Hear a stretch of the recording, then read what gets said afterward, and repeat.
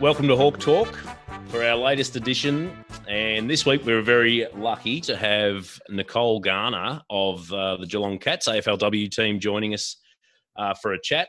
I've got Lindsay here as well. Yeah, hi Nick. And so Nicole, who's a local or lives locally, but a country girl, and will tell us more about that. Thanks very much for joining us. And before we get started into some question, why don't you just tell us a little bit about yourself and your journey to where you are now? Yeah, no worries. Thanks, Nick, and thanks, Lindsay. Thanks for the invite. It's nice to be here with the Hawks. I'm Nicole Garner, so I'm 28 and I live here at Waverley Park. I've got a really nice view overlooking the Oval, so I'm very fortunate. I am from Gippsland, from the country, a small town called Sale. And I moved down to Melbourne early last year to pursue my dream of playing AFLW football, which I was fortunate enough to be drafted to the Cats in October last year to play in the 2019-2020 season.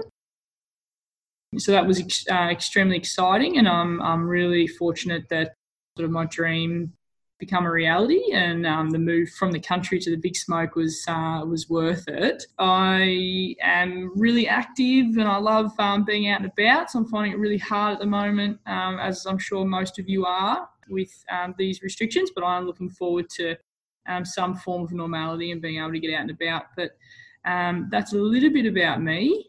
Fantastic. Just out of that though, you said that you moved last year, did you?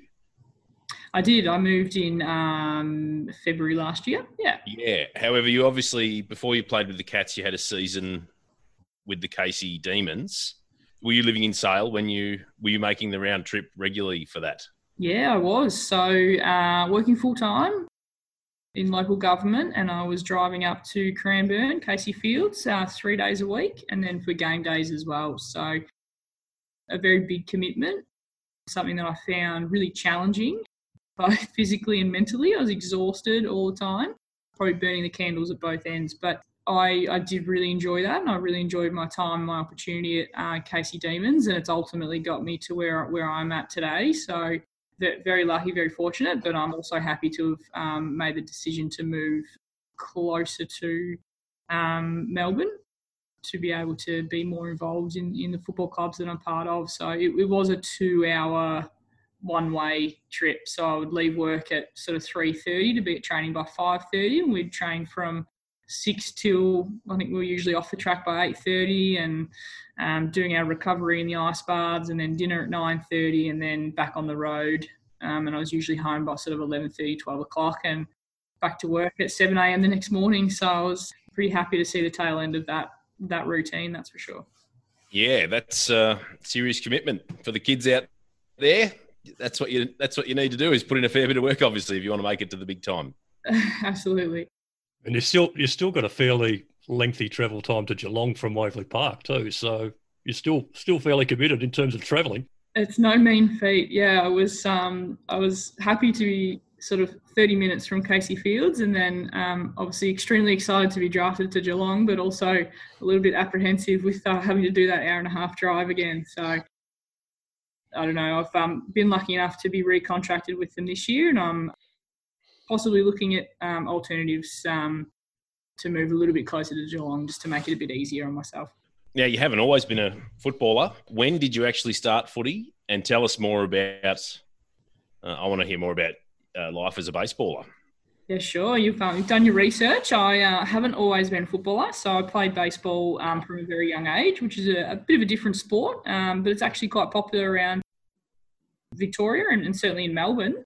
My brother played, and growing up, I was eight years younger than him, and it was sort of either I could sit on the sidelines and watch him play, or I could join in. So I made the decision to join in and started playing I think I was an 8-year-old in the under-10s sort of boys team virtually. I was the only girl in the competition down in the Latrobe Valley. So we played sort of Sale, Moe, Morwell, Trelwyn, Churchill, those teams. So, and I didn't really stop playing until I was 24. Had the opportunity to play in some representative sides as a junior and as a senior. When I was 16, I was looking for a bit more of a challenge and had the opportunity to play for Springvale women's baseball team in a women's only competition down here in Melbourne, which is quite a high level competition, some really good baseball. So that was Division 1 open women's competition. So once again, I was making the drive from Sale to Springvale. It was just one night a week and then game days on Saturday. So I have an extremely supportive parents and a dad who was willing to drive me down. I didn't have my license. So thank you, Dad, if you're listening. And yeah, lucky enough to play with Springvale for I think 5 or 6 years, and once again some representative sides, and played a little bit of baseball over in Canada in an Australian squad. So it wasn't the Australian team, it was sort of like the squad just under the Australian team. We went over and played warm-up practice matches against the US, Netherlands, Canada, Australia, as warm-up games for their national women's national championship. The Women's World Cup. So that was a really good time in my life. But I'm happy now to have made the switch over to football, something a little bit different. Yeah, was there any further you could go with your baseball, or could you have made a career out of that, I suppose is what I'm asking, or is that about where it would have to stop? No, there's no professional career available. I think over in Japan there's a professional league where they are paid players, so they are professionals, but that's quite a niche industry. There's not a lot of opportunities there. So certainly here in Australia, there's no opportunity to go professional at this stage. You can obviously represent Australia at the World Cup every 2 years, but it's not a paid position. You're actually paying to play. So whilst it's obviously an amazing opportunity to do that and to represent your country, and anybody would be lucky to do that,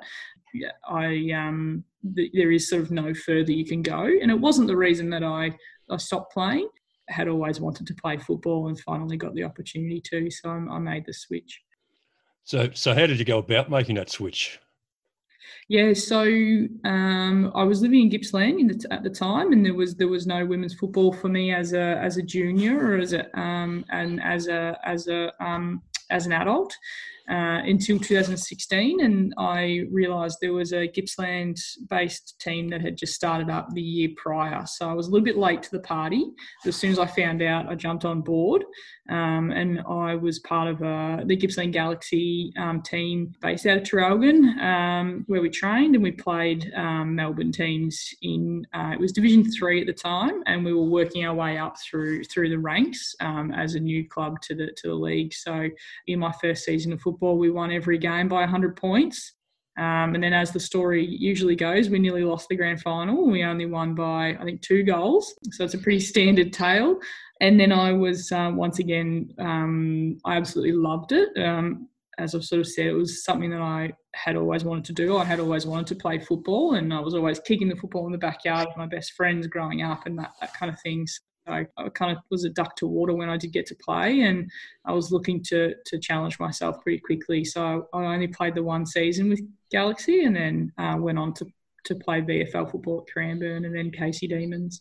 Are there any skills or aspects of baseball that you brought across into your football career? Like, baseball's a lot different to football. It's like cricket. It's an individual sport within a team environment.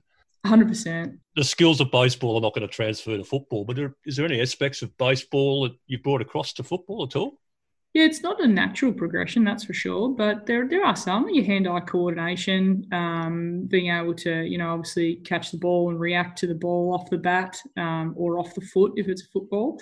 So just being able to anticipate and read the flight of the ball in the air as well. It transfers across, obviously different shape and it's coming from a different direction, but I think like any sport, there's just skills that transfer over. I think if you're practicing and looking to develop yourself as a footballer, looking down alternative routes as sort of opportunities to get different skills. I think you look at some of the best footballers, Scott Pendlebury, he was a fantastic basketballer and could have made a professional career out of basketball.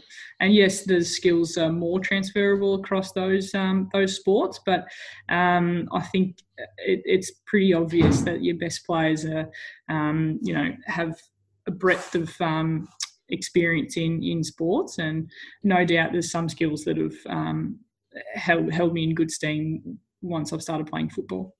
Are there other sports that you did, not necessarily competitively, but yeah, are you someone who can sort of pick up any bat, ball or whatever it is and take to it okay? Luckily I am, yeah. So soccer, outdoor and indoor soccer. I had an opportunity to play a little bit of cricket. It didn't interest me as much as baseball did, so I didn't pursue that too much. I think, without being overly confident, the only thing I really wasn't good at is anything to do with the snow. So skiing or snowboarding, I ended up just in tears at the bottom of the slope. So if I can stay away from the ice skating or ice hockey or snowboarding, then I'm usually not too bad.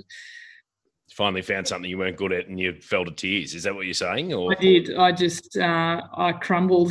I went to the chateau for a hot chocolate. So it was terrible. Very good. That's a good part. One of the best parts of the snow, I reckon, in the shadow with a hot chocolate. That's where I'll stay. Yep. Yeah.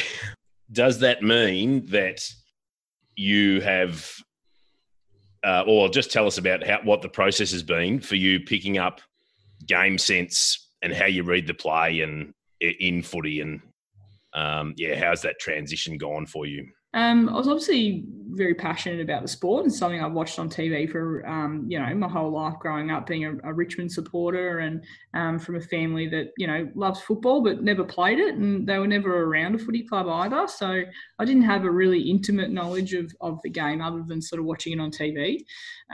So I did sort of just was like a sponge when I did start. I felt like a bit of a kid. I just listened. I was at the front of the pack for every conversation that the coach was having with us, and I just took on every bit of advice I could get. I was lucky to play a lot of football in my first season. Got the opportunity to play in like an Anzac Day representative match in my first season, which was fantastic. I was invited to the AFL Academy Vic program at the end of my first season. So I sort of had like an uninterrupted 18 months of just football through winter and summer. So lots and lots of football training, as many games as I could. And through that time on the track and on the field, my game sense just evolved. So I was probably pretty raw when I first started, and I probably ran in the wrong direction a lot of the time. And then the more you practice, the more it is a bit of a cliche, but the more you do it, the more comfortable and familiar you get with, being able to anticipate, read the play, sense when you're under pressure, when you got a little bit more time. It's just something that really evolved, and I was lucky to have a lot of opportunities in my first really 2 seasons of football to just have a lot of time to practice and play.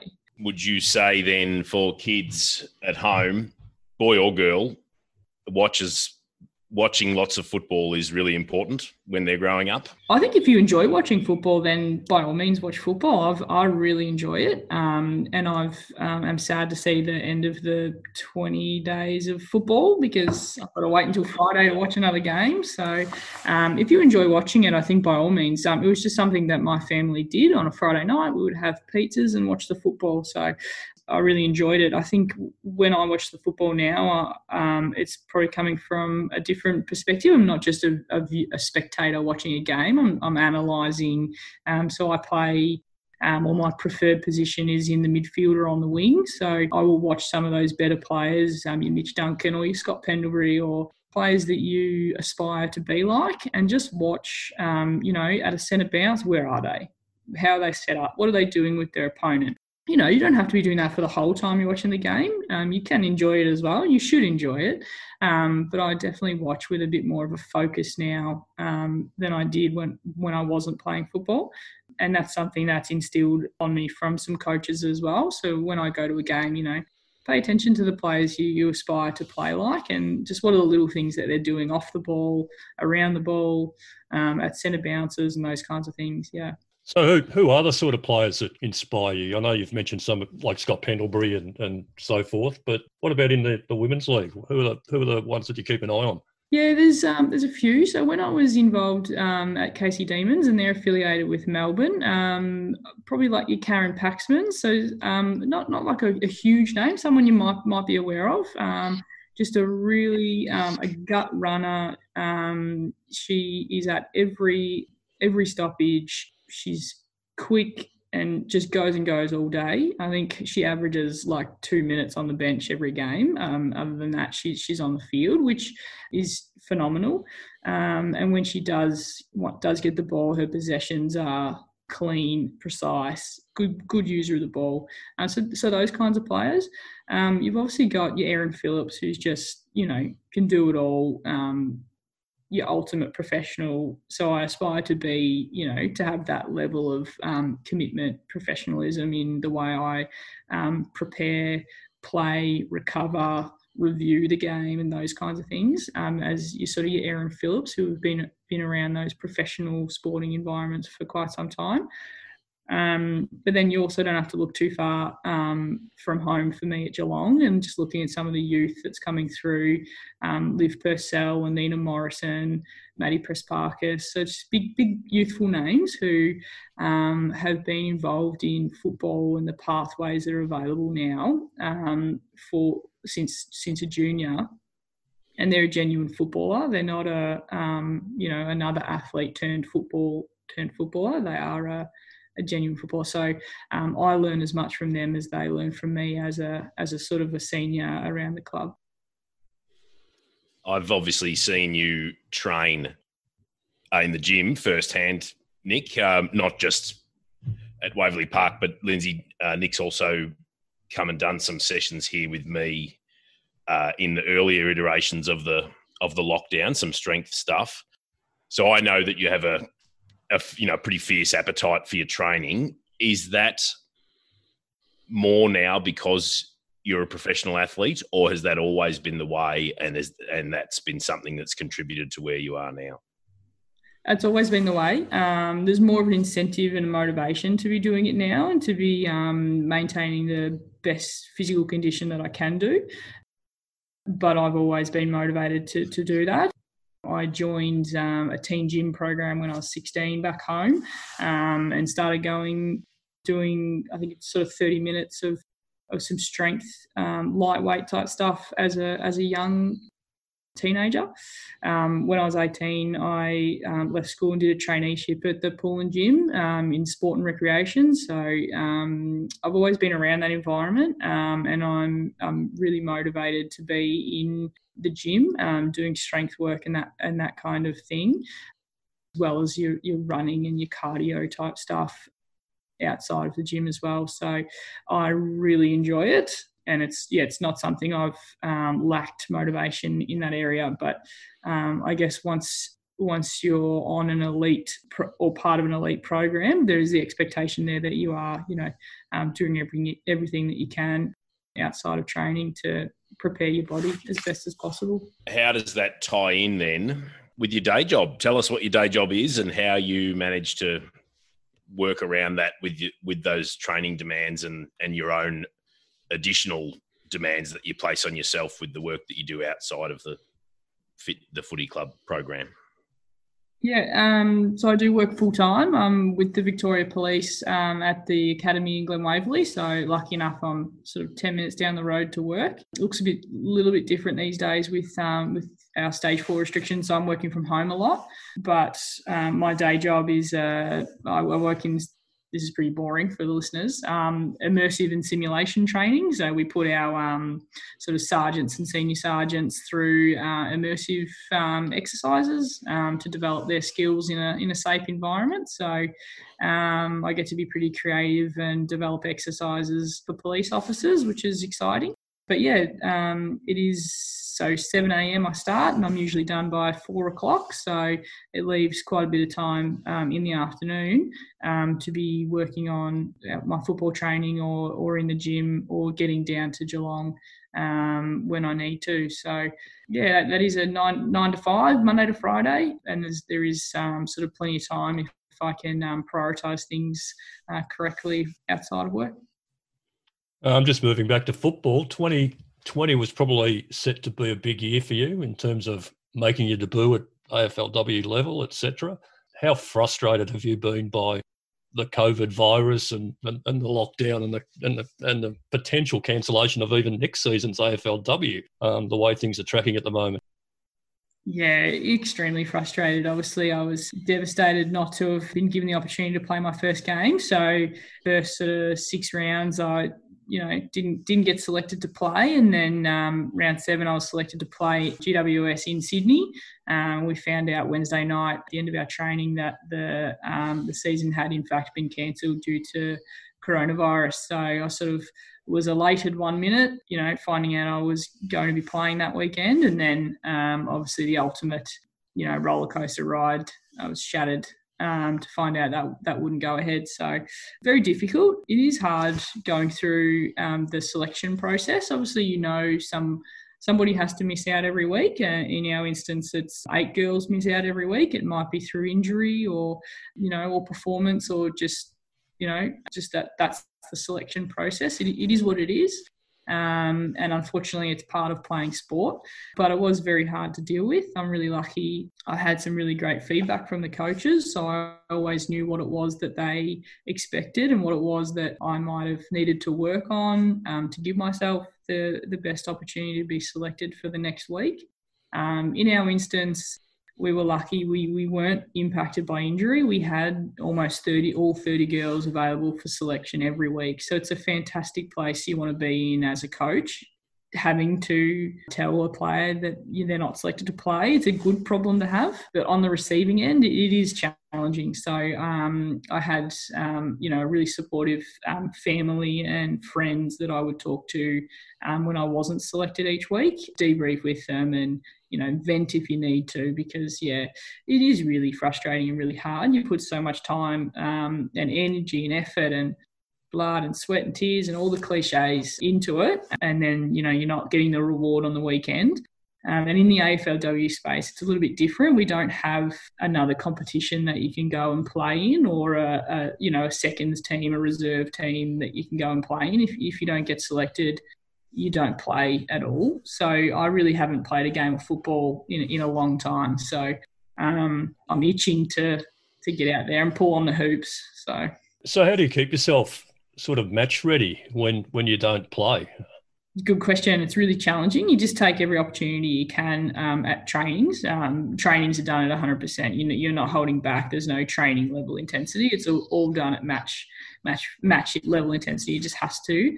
I mean, you are in some respects disadvantaged when you do get the opportunity. If it's round 3, if it's round 4, unfortunately, there's girls out there that have 3 or 4 games advantage on you, but you've got to just take the cherry when it's there and run with it. So it is challenging to maintain that match level in fitness and intensity. It just is what it is at the moment in the AFLW space and where it's at. Hopefully it evolves. So the VFL program runs alongside the AFL program. I know they're doing a lot of work and, strategic planning for what the next sort of 4 or 5 years looks like. And hopefully it's more of an aligned model, sort of similar to the men's. Have you got any dates, Nick, for, obviously, as Lindsay alluded to, it's very uncertain at the moment for what's coming, particularly in Victoria, obviously. Have you guys got dates that you're working towards, even tentative ones, for the season coming? Yeah, we do. So the AFL have committed, assuming that government restrictions are lifted, the AFL have committed to the pre-season starting November 1st, and then the season starting February 4th, I think it is. But once again, what that looks like in terms of travelling interstate and those kinds of things, I know that, the hub type lifestyle that the men are having to endure is off the table, given that it is a casual job for us, a part-time job. And, there's women that have children and families and, dependents that they can't be away from. So for us, we're not sure what it looks like, but they have committed to those dates at this stage. Yeah. Fantastic. And what are you doing between now and then to make sure that you're cherry ripe when the opportunity does come around? You've got your contract again, obviously. That was recent. Yeah, very lucky. I think I found out 2 weeks ago. So the sign and trade period was delayed. It's usually in May. And as a result of coronavirus, it was put off until August. So we've all had a pretty long wait through the winter to find out if we're recontracted or not. So I was lucky enough to be offered a contract for 2020-21 season upcoming. What does the next few months look like leading up to November? Lots of running. A bit of free advertising for you, Nick. I've been doing PT work with yourself, so that's been fantastic. So I'm really putting a heavy focus on trying to get a bit stronger and put on a little bit of size so that I'm not as easily sort of pushed off the contest when we do get back into football. But really, we're doing some Zoom sessions as a football club. So our strength and conditioning coach is running a couple of sessions a week that are optional if we want to join in and do our weights as a sort of group, which is nice for the motivation, because the old backyard gym, the al fresco style training is getting a little bit old. I'm over it. Yeah, just doing what I can. So lots of running. I'm sort of doing 3 or 4 programs a week. One of them's a long, slow recovery style run, usually 10 Ks. Lots of a fartlek session, a sprint session, and then another volume session. So it's just trying to get the kilometres in the legs and also doing our skills and kicking work as well. Sometimes it's just on your own. So you using the goalpost or a tree as a target or anything that you can do is worth it in the long run. The one thing I just wanted to touch on there for everybody listening at home, because you're obviously a very humble person and you've referred to how lucky you are to be drafted and how lucky you are to be recontracted, et cetera, and you make no mistake to everybody that does listen that, you know, that's Nick's success is a product of her hard work. Of course, everyone needs a little bit of luck, but I would hazard a guess that you attack everything you do with the mindset of being the hardest worker in the room. Now, not everyone can be, obviously, and not everyone is, but you at least go out there with that goal, and that's what's driven you to where you are. Would you take the humble hat off and say, yep, that's spot on? I work harder than everyone else. I'll try to. I do feel very privileged to have the opportunity that I do, and that's why I speak the way I do speak in terms of luck. But no, it isn't luck. It is a lot of hard work and dedication. I do go into every training session fighting for a spot in a team. That's the mentality I take. We're all teammates, and I will help my teammate as much as I can, and that's the team first attitude that I've got. But by helping them, by pushing myself, I'm helping them as well, and that's the mentality that I take. So if there's a chance to go hard at a ball or hard at a tackle, it's going to make them better in the long run as much as it's making me a better player as well. So, I know part of the reason for getting drafted to Geelong was my work rate and the intensity that I bring to trainings, and it is quite a youthful team who have had the opportunity to be playing AFLW as 18-year-olds. So straight away they've been drafted and bang, they play their first round one, they're just in the team. So the intensity that I bring is lifting the group to make sure that they keep working for their spot each week in the team. It doesn't just come to you. You've got to fight for it. You've got to work for it, work hard, and put in the work when it's required. So, humble hat off, hard worker, football, work, whatever it might be. Yeah, give it your everything. Just picking up on the luck and the hard work, let's go back a little bit to your days at Casey, and you had a major sort of knee injury. How much work did you have to do to get yourself back from that knee injury, and how frustrating was it, and how difficult is it in the VFL sort of environment where you still got to go to work and earn a living?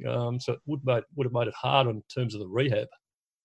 Yeah, it did. Yeah. So round one, I tore my meniscus in my right knee, and it took us a little bit of time to work out what had happened. It was not really an obvious incident, so we didn't sort of have scans straight away. So it took us about 4 weeks to get onto it, and then by the time I had surgery, It was a much longer recovery as a result. There was just a lot of muscle wastage, and I could have come back a lot quicker, but the season was pretty much gone. So I played the round one, and then I managed to come back and play the last game as well, which was just a bit of icing on the cake for me after going through a really long winter rehab and recovery.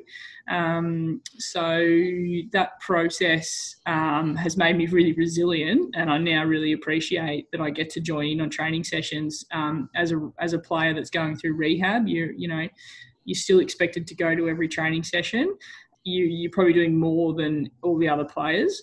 But you're off to the side, you feel a little bit isolated from the main training group, and that's really challenging.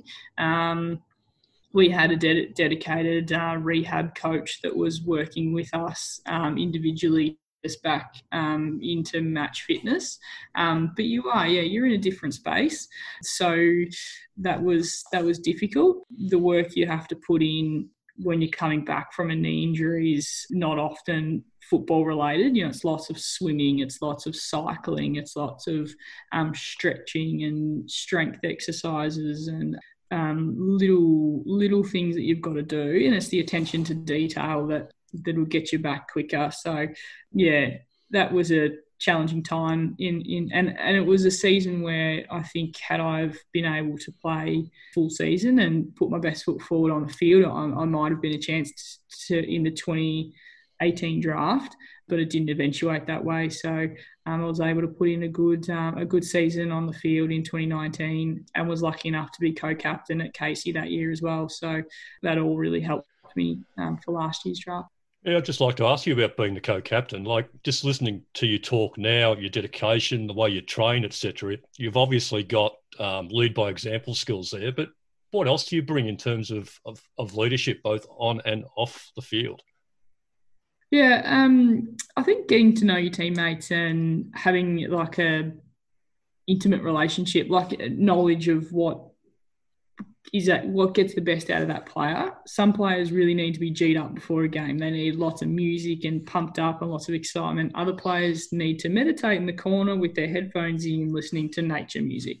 And I think having an understanding of what makes each player tick really helps as a leader. I know going through pre-season, so you do a lot of running together, you go through a lot of pain together. There's good times, there's bad times, there's injuries, there's, lots of things to celebrate, and there's lots of things to cry about as well. And it's just embracing each moment as it comes and doing it together as a team. I think I was one of the better runners at training, usually out in front of the pack. And I think my coach sort of put into perspective one day.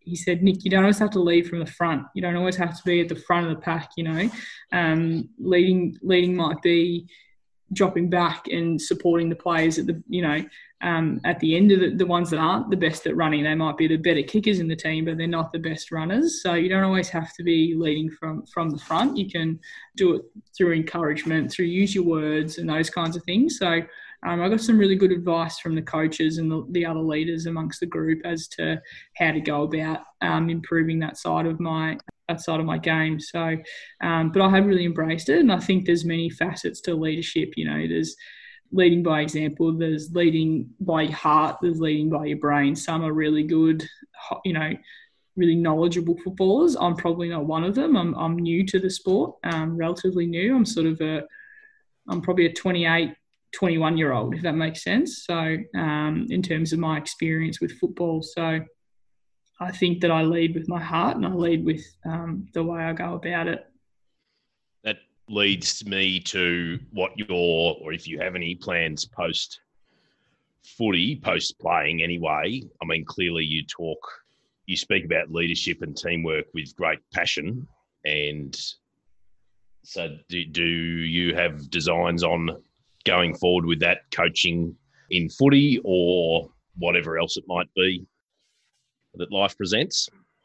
Yeah, I haven't considered the coaching pathway just yet. I think I'm enjoying my time as a player a little bit too much to be on the other side of that fence.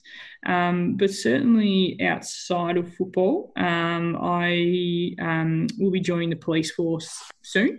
So I haven't wanted the two things to happen at the same time, that being AFLW and the Victoria Police recruit process. So I've sort of held off on that to pursue my sort of dream at the moment.